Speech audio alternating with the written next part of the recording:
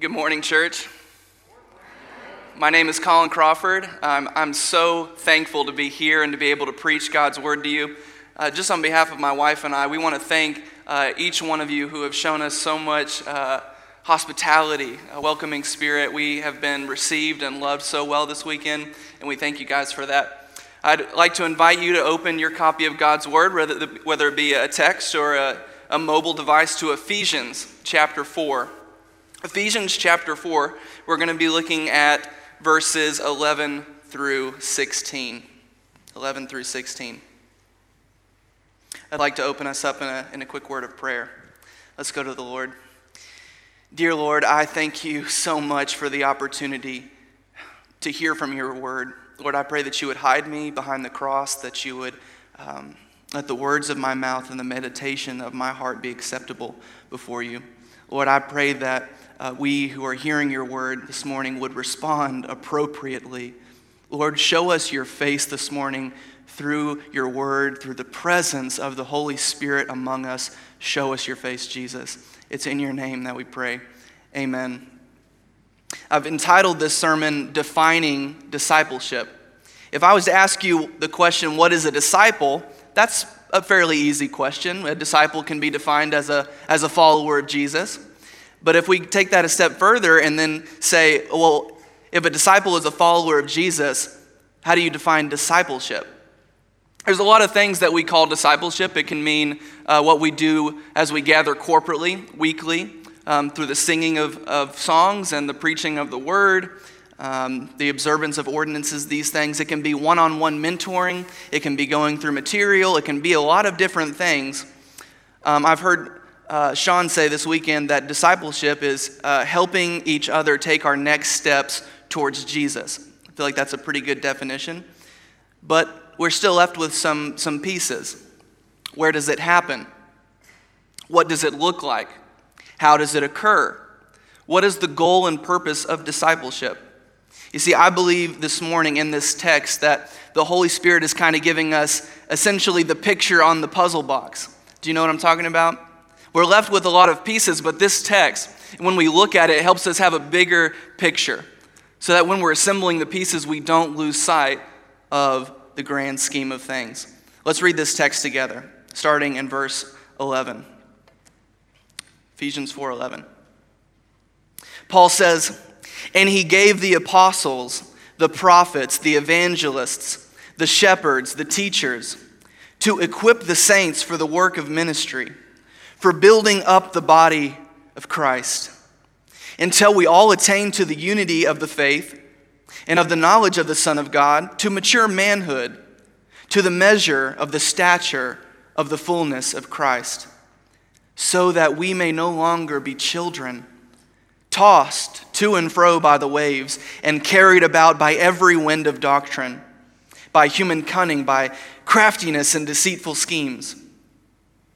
Rather, speaking the truth in love, we are to grow up in every way into him who is the head, into Christ, from whom the whole body, joined and held together by every joint with which it is equipped, when each part is working properly, makes the body grow so that it builds itself up in love."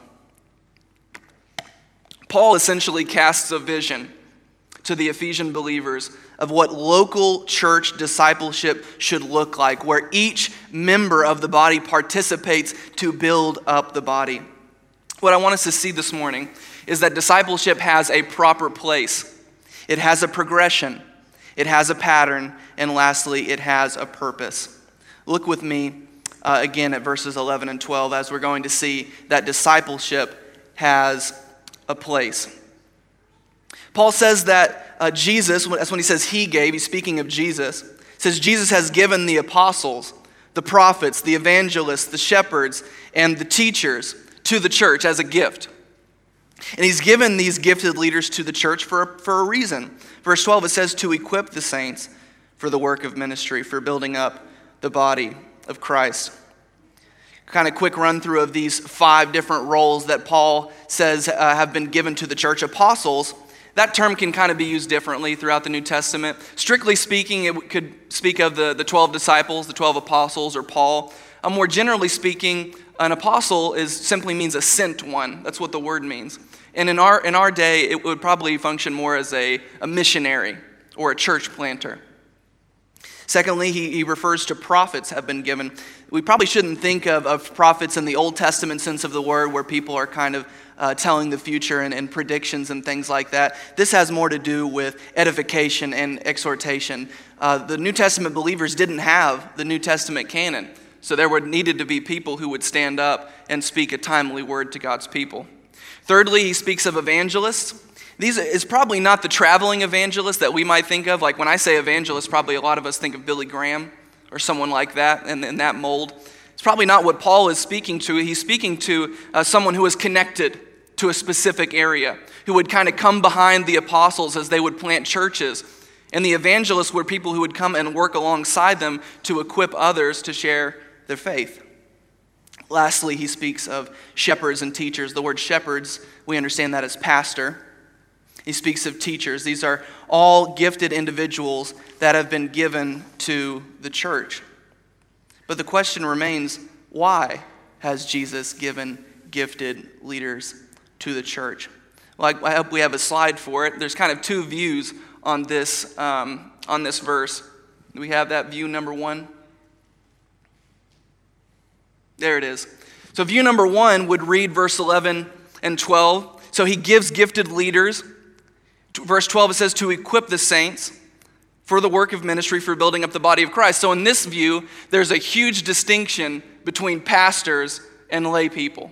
Basically, pastors have been given, or other gifted roles, for three reasons: to equip the saints, to do the work of ministry, and for the building up of the body. Now, I don't think that's how we should read this text. Can we go to view number two? View number two is the ministry of all believers. Read it with me again. Verse 12, it says he's given these leaders to equip the saints for the work of ministry and for the building up of the body. In this view, it is not the professionals who do everything. It is not the pastors who do everything, the elders, the deacons, but where each member of the body uses the gifts that God has given them for the purpose of ministry and for the building up of the body. Some context of this passage, look with me if you can to Ephesians 4:7. In verse 7, Paul had said, but grace was given to each one of us according to the measure of Christ's gifts. What Paul is saying here is that it's not only the leaders who have gifts. It's not only the leaders who have gifts, and it's not only the leaders who are to do the work of ministry and to build up the body. It's actually every single member of the body has been gifted. Verse 7 says, according to the measure of Christ's gift. In 1 Peter 4:10, he encourages the believers, Peter does, to be good stewards of God's varied grace. See, God's grace is different in each one of our lives. I'm not gifted in the way you are. It's like snowflakes. It looks differently for each one of us. But each person's gift is necessary for the maturity and the building up of the body. So what does this tell us? It tells us that discipleship should be happening primarily in the local church. This is where God has promised to give gifts to each member. And he's given gifted leaders, apostles, prophets, evangelists, pastors, teachers. He hasn't promised to give it to any other group. He's talking to the church. This is where deep discipleship should be happening. I want to ask a question, rhetorical question. Think about it in your own personal experience. Where has most of your spiritual formation and discipleship occurred? Has it been in the local church? You see, I think for many people's spiritual formation has occurred outside of the church, actually, in parachurch organizations, groups like Campus Crusade for Christ, or Navigators, or Fellowship of Christian Athletes, or collegiate ministries, Bible college, seminary. The list goes on, and these are all good things. Be clear on that. These are good things. But I believe that's what's happened is when the church fails to disciple its own people, these groups are stepping in and filling a hole and filling a vacuum. and it ought not to be that way.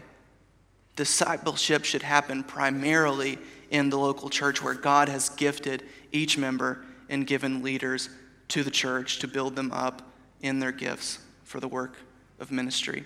These organizations are good things when they complement and supplement the church, not when they replace it. Local churches cannot afford to delegate discipleship to any other group. This is the place, this is the people, the family that God has ordained to work through in the world. So we've seen that the local church is God's appointed place for discipleship. Look with me now to verses 13 and 14. He says, "Until we all attain to the unity of the faith and of the knowledge of the Son of God, to mature manhood, to the measure of the stature of the fullness of Christ, so that we may no longer be children, tossed to and fro by the waves, and carried about by every wind of doctrine, by human cunning, by craftiness in deceitful schemes." In verse 13, Paul says that we are to strive to attain to certain things. He mentions the unity of the faith. He mentions the knowledge of the Son of God. He mentions mature manhood. He mentions attaining the stature of the fullness of Christ. He's talking about pursuing a goal. And we know that in this lifetime we're not going to attain these perfectly. We will not attain to perfect unity, perfect knowledge, perfect maturity in this lifetime. That will be attained in glory. But Paul's saying we should strive for these things, that we should seek to make it our goal to press on to maturity. Paul describes maturity, mature manhood, he describes it as the fullness of Christ. What full maturity looks like is looking like Jesus. That's the goal. That's what we're after in discipleship. Notice the image that Paul uses in verse 14. He says that we would no longer be children. He talks about being tossed to and fro and carried by the waves. It's basically an image of a boat out on a raging sea with no anchor, no mast, no sails, no rudders. It's helpless. It's helpless to the winds and the waves. This is what it looks like to be an infant spiritually.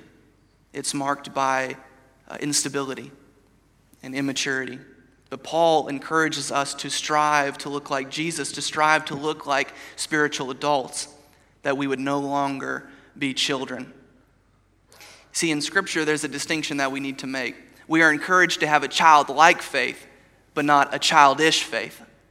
You see what I'm saying?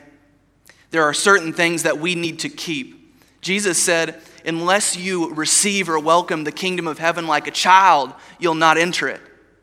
There are certain things that we want to keep. We want to keep our wonder and our awe about what God has done for us. We want to keep our dependence on our Father, our innocence. But there's certain things that we need to leave behind as we press on to maturity. We need to lose the instability. We need to lose the gullibility, the immaturity that comes with being a spiritual child. Notice the emphasis and the importance that Paul places on doctrine. We might call it theology. Look what he says.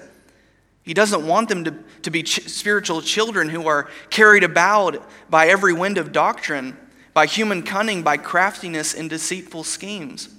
Paul is worried about false doctrine, false teaching, about the church at Ephesus being deceived by human cunning and craftiness. And I don't think this is a matter of simply accidentally believing the wrong things. This is a matter of being picked out. Paul, so many times, and in Scripture we see he warns churches to watch out for the wolves, to watch out for the dogs. Jesus said that false teachers would enter the church and they would look like they would be wolves in sheep's clothing. They would have the appearance of goodness, but inwardly they would be actually trying to destroy the sheep, the flock of God. We need to be aware of this, that there's always going to be wolves as long as there's a church. And it's as we grow in maturity and grow in our knowledge of the faith that we are actually stabilized and protected from these things. So doctrine and theology matters. I think it gets a bad rep a lot of the times as being really impractical, as being really abstract. But it's been said that theology is actually the most important thing about you. What we believe about God is the most important thing about us. It will shape our entire lives. Our worldview, how we live, it will shape us. And this is best done in community where there's protection. Images of the church in Scripture is a body, a city, a family. There's protection in those things.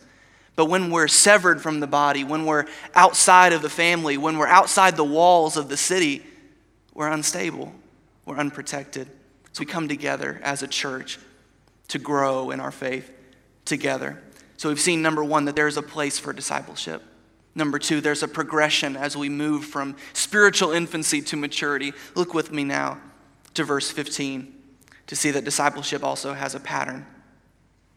Verse 15, Paul says, "Rather, speaking the truth in love, we are to grow up in every way into him who is the head, into Christ."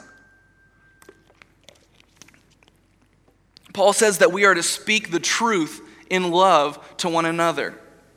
This is the way that discipleship should be done. But here's the reality. Oftentimes we treat this as an either-or type of thing. I mean, let's be honest with ourselves. Oftentimes, most of us in this room are going to lean to one side or the other. Either we're going to be pretty good about love and not so much on truth, or we're going to be really good about truth and not so much on love. There's a quote by Tim Chester. He said, "Love without truth is like doing heart surgery with a wet fish. But truth without love is like doing heart surgery with a hammer." You see, when we have love without truth, we don't have the precision that we need to make real change. But if we have truth without love, we're going to go in there and we're just going to destroy what should be kept and protected. We need both. There's going to be those of us in the church who are pretty non-confrontational, that are always looking to avoid the fight, to avoid the conflict. And then there's going to be those of us who are pretty comfortable in it, who don't mind it. But we need to keep in mind the character of God. Jesus is described in John 1:14 as full of grace and truth. Full of grace and truth. This is the example that we've been set in Jesus. He was so good, so balanced at both. You see, if our favorite picture and image of Jesus is him turning over tables and driving people out of the temple, I think that says more about us than it says about Jesus. Jesus was full of grace and truth. Well, he was a man's man. He was a carpenter's son, right? Yes, Jesus had backbone. Jesus told the truth. But let's not construct a Jesus in our image. He was meek. He was gentle and lowly. He wept over the loss of his friend Lazarus. He wept over the sin of Jerusalem. He was a friend of tax collectors and sinners. We need both truth and love in the local church as we strive to disciple one another. To be honest, I believe that love is the more pressing need in our moment, in our circles. I'm talking about evangelical circles. I'm talking about Southern Baptist circles. We have so many churches today that are orthodox. They teach the right things, but they're loveless. They're loveless. General Patton in 1944 in France, as the war was coming to a conclusion, it's reported, this is one of the greatest U.S. generals in World War II, it's reported as he was walking through a battlefield in France in 1944 and walking through the carnage of a hand-to-hand battle, Patton reportedly told his aide, quote, "I love it. God help me, I love it so. I love it more than my life." He'd fallen in love with the fight and forgotten what it was all about. I'd like to read a section of scripture from Revelation chapter 2. This is the section of Revelation where John is told to write to 7 different churches who are struggling with different things. In chapter 2, these words are given to a church. Revelation 2, verse 2 says, "I know your works, your toil, your patient endurance, how you cannot bear with those who are evil, but have tested those who call themselves apostles and are not, and found them to be false. Later on in verse 6, he says, "This you have, you hate the work of the Nicolaitans, which I also hate." So this church is being commended for their orthodoxy, their commitment to truth. They had found out the false apostles. They had hated these group of heretics called the Nicolaitans. They didn't allow false teaching in their church. But in verse 4 and 5, it says this, "But I have this against you, that you have abandoned the love you had at first. Remember, therefore, from where you have fallen, repent and do the works you did at first. If not, I will come to you and remove your lampstand from its place unless you repent." Here was a church that was orthodox, committed to truth, but they had lost the love they had at first. Do you know what church that's being written to here? It's Ephesus. It's the very same church that we are reading, that Paul is writing to in Ephesians chapter 4.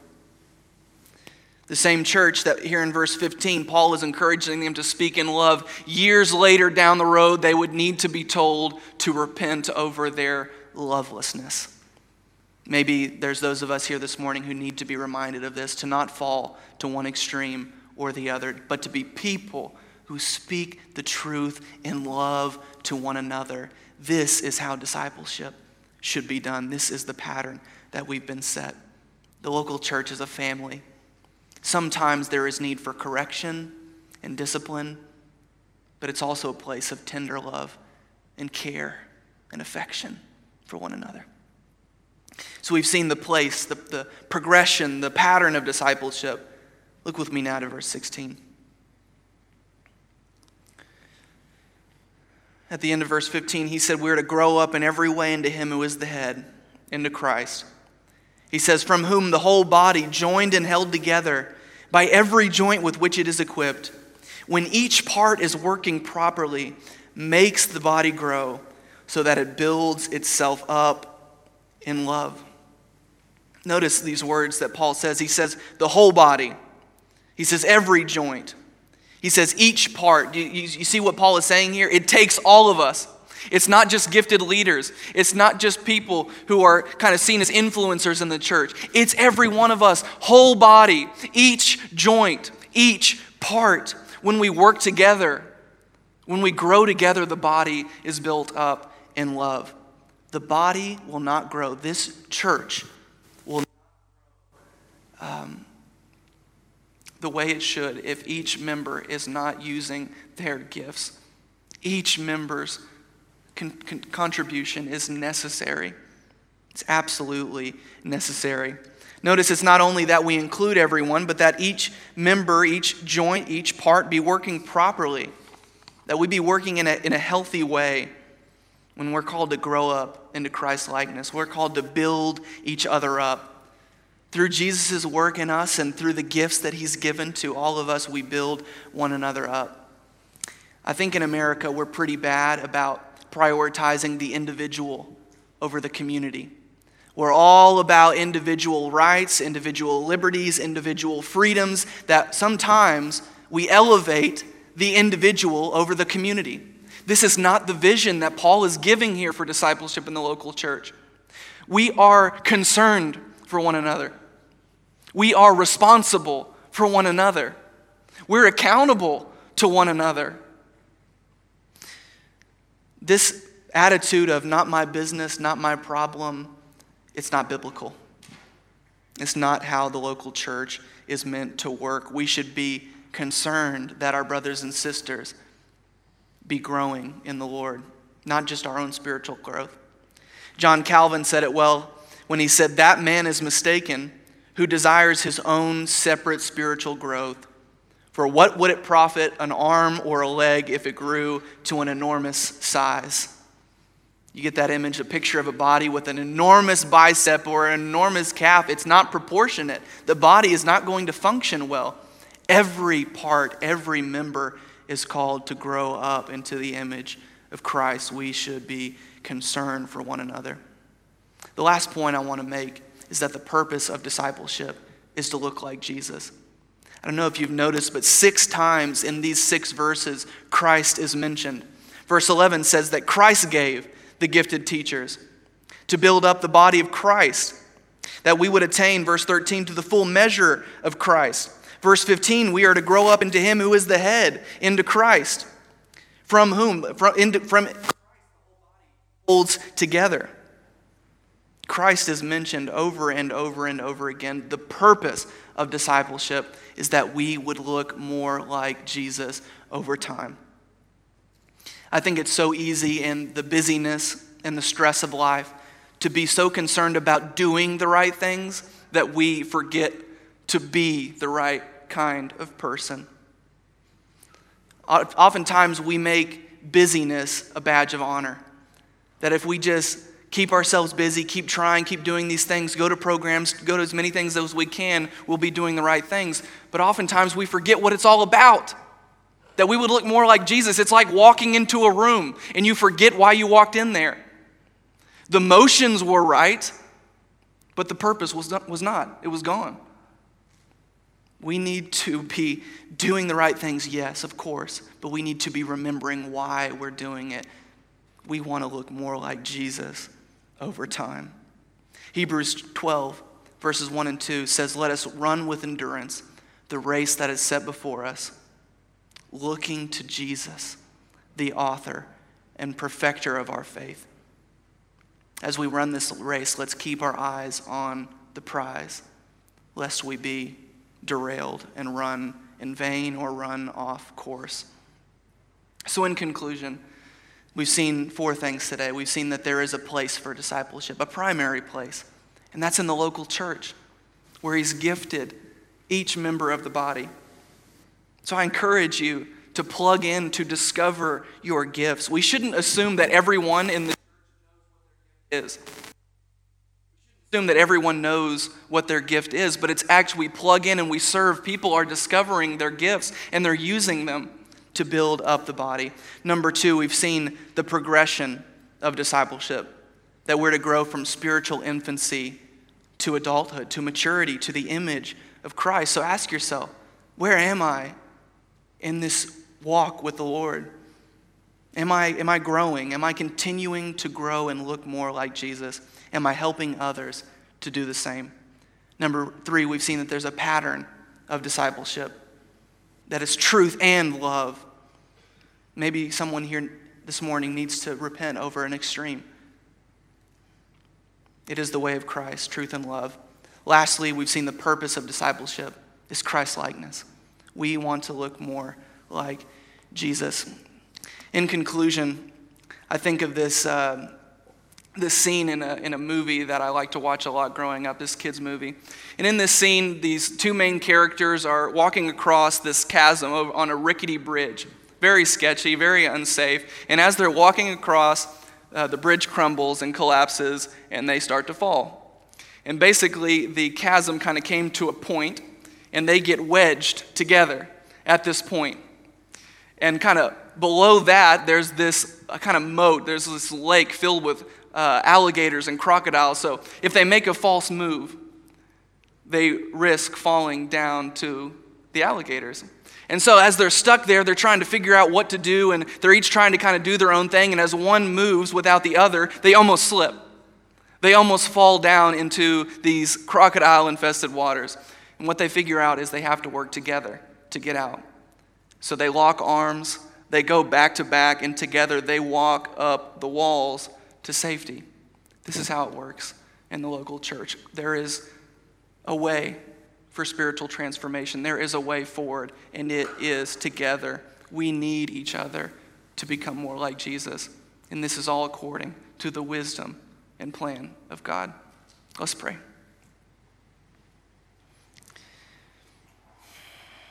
Lord, I thank you for the opportunity to look at your word this morning. Lord, help us to rely on one another, to do life together, to become more like you together. Help us, Lord, as we strive to take our next steps towards you, as we strive to help others take their next step towards you. Lord, thank you for the way that you've gifted each member of this body.